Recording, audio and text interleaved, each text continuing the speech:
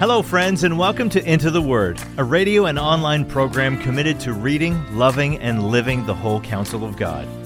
Lord willing, our intention is to go verse by verse and chapter by chapter through the entire Bible. Here to continue that journey is our Bible teacher at Into the Word, Pastor Paul Carter.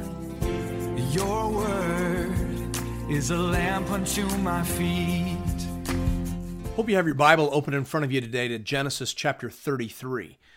This is one of the most beautiful chapters in the Bible. Psalm 133 says, "Behold how good and how pleasant it is for brethren to dwell together in unity. It is like the precious ointment upon the head that ran down upon the beard, even Aaron's beard that went down to the skirts of his garments, as the dew of Hermon, and as the dew that descended upon the mountains of Zion. For there the Lord commanded the blessing, even life forevermore." It is a beautiful thing when brothers dwell together in unity. There is peace in that place. There is life in that place. And there is a blessing in that place. But that place and that prospect seems very unlikely to Jacob in Genesis 32. You remember that he was planning and praying. He was worrying and waiting. He had heard that Esau was waiting for him on the other side of the Jabbok, and he knew what he had done to Esau. He remembered how he had left things. He had cheated his brother 2 times, and he had left him a broken and bitter man. Do you remember back in chapter 27, Esau says, "Is he not rightly named Jacob? For he has cheated me these 2 times. He took away my birthright, and behold, now he has taken away my blessing." Jacob took everything from Esau, and Esau begged his father, saying, "Have you not reserved a blessing for me? Have you but one blessing, my father? Bless me, even me also, O my father." And Esau lifted up his voice and wept. Esau was a broken man, and he was a bitter man. In fact, he was consoling himself with the thought of murdering his brother. He said in Genesis 27:41, "The days of mourning for my father are approaching. Then I will kill my brother Jacob." Esau has been planning his murder when Jacob ran away 20 years ago, and he hasn't heard a word from him since. They didn't have email back then, and Jacob had been far away in a distant land for 20 years, and for all he knew, his brother had been sitting and stewing in that murderous rage the entire time. But if you remember from our last chapter, Jacob has met with God. Jacob has wrestled with God, and Jacob has been reminded that he carries the blessing of God. And Jacob is a changed man now because of the touch of God. He walks with a limp. He has been roughed up and refined over the last 20 years and over the last 24 hours. And so we have every reason to hope that this meeting will go better than it should, humanly speaking.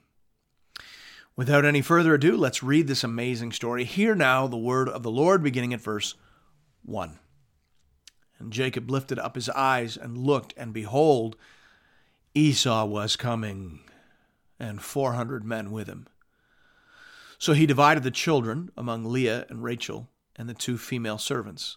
And he put the servants with their children in front, then Leah with her children, Rachel and Joseph last of all.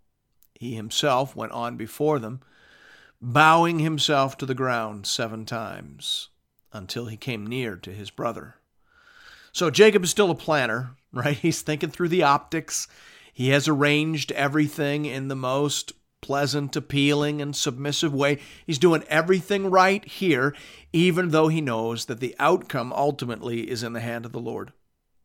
The Bible doesn't tell us to pray and do nothing. It tells us to pray and then do the best we can and leave the outcome to the Lord. That's what we see here. This scene reminds me of that scene in Pilgrim's Progress where Christian has to pass between the lions. Do you remember that? If you haven't read Pilgrim's Progress, you need to go out and buy a copy of that book immediately. It is the best illustration of the Christian life you will find outside of these stories in the Bible. In Pilgrim's Progress, Christian has to pass between these two lions. There's one on either side of this road. He has been warned of the danger of the lions by another frightened and faithless traveler, but he was told by evangelist not to leave this road. That's exactly where Jacob is. God told him to go back to the land of his father, but to get there, he had to pass through Esau. And he has no idea how he'll be able to do that. It was faith alone that kept him moving, just like in Pilgrim's Progress. Do you remember when Christian got to the pillars? Do you remember what he saw? He was trembling. He was so afraid. He was making his way inch by inch. And then as he passed between the lions, he actually saw that they were chained to the pillars on which they stood. They could not reach him. God had established limits on those lions, and Christian was able to pass safely through. So it is here. God has obviously gone ahead of Jacob and prepared the way. We see that in the next verse. Verse 4 says, "But Esau ran to meet him and embraced him and fell on his neck and kissed him, and they wept. And when Esau lifted up his eyes and saw the women and children, he said, 'Who are these with you?' Jacob said, 'The children whom God has graciously given your servant.' Then the servants drew near, they and their children, and bowed down. Leah likewise and her children drew near and bowed down. And last, Joseph and Rachel drew near, and they bowed down. Esau said, 'What do you mean by all this company that I met?' Jacob answered, 'To find favor in the sight of my Lord.' But Esau said, 'I have enough, my brother. Keep what you have for yourself.' Jacob said, 'No, please. If I have found favor in your sight, then accept my presents from my hand, for I have seen your face, which is like seeing the face of God. And you have accepted me. Please accept my blessing that is brought to you, because God has dealt graciously with me, and because I have enough.' Thus he urged him, and he took it." This is one of the most beautiful scenes in all of Scripture. I love what Jacob says here. He says, "I have seen your face," which is like seeing the face of God. Having seen God, Jacob now looks upon his brother in a whole new light. That is part of the miracle and magic of the gospel. When God saves us, he changes us and restores us such that we are able to live again at peace, in harmony with one another. There is no such thing as a saved person who hates his brother. The Bible says that. 1 John 4:20, the apostle says, "If anyone says, 'I love God,' and hates his brother, he is a liar. For he who does not love his brother whom he has seen cannot love God whom he has not seen." See, if you really meet God in the flesh, it will change you forever. It will change the way you look at other people.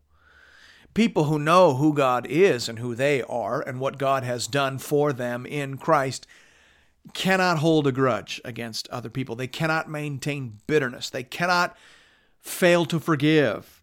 They just don't see people the same way anymore.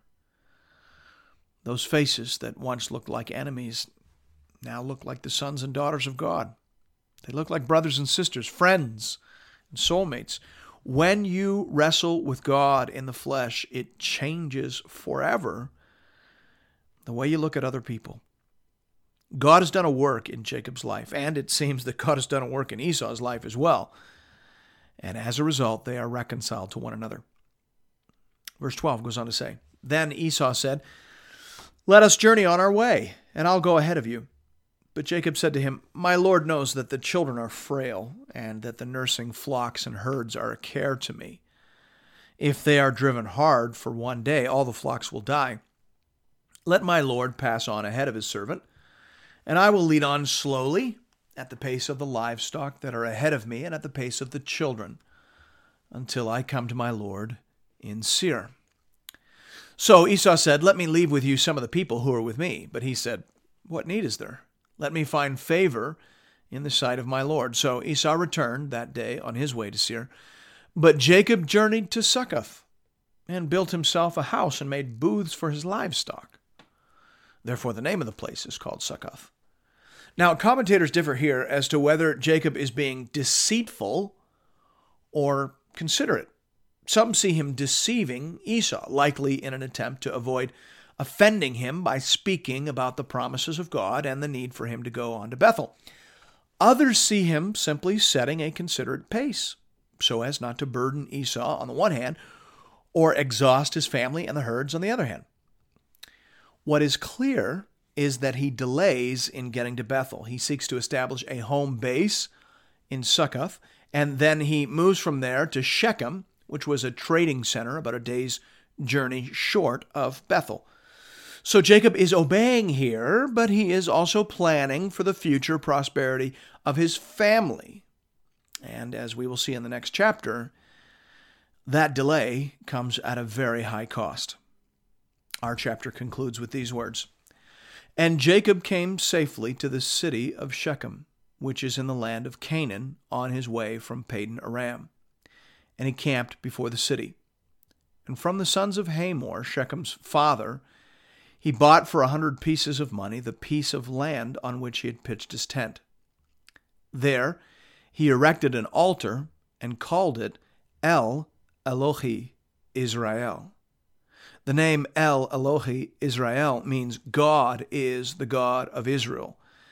And it recalls Jacob's vow in chapter 28 and his new name given to him in chapter 32. Jacob is a new man. He is a man of faith now, but there is still remaining sin in his life, and that causes pain and hardship for his family and for his neighbors. We'll hear more about that in the next chapter. Thanks be to God.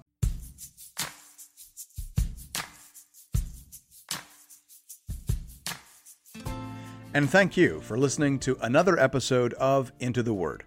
If you've appreciated the Into the Word ministry, I'd like to personally invite you to pay it forward by supporting one of our preferred mission partners.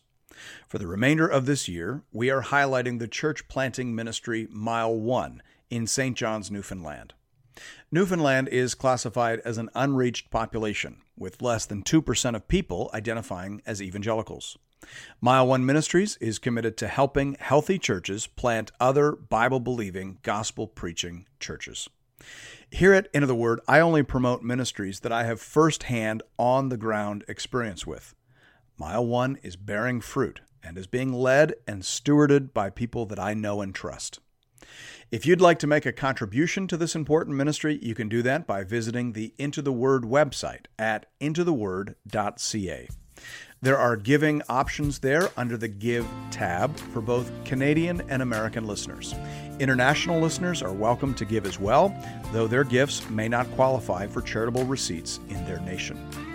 Thank you for considering this method of showing your support for the Into the Word program. And may God alone be glorified. Your word is a lamp unto my feet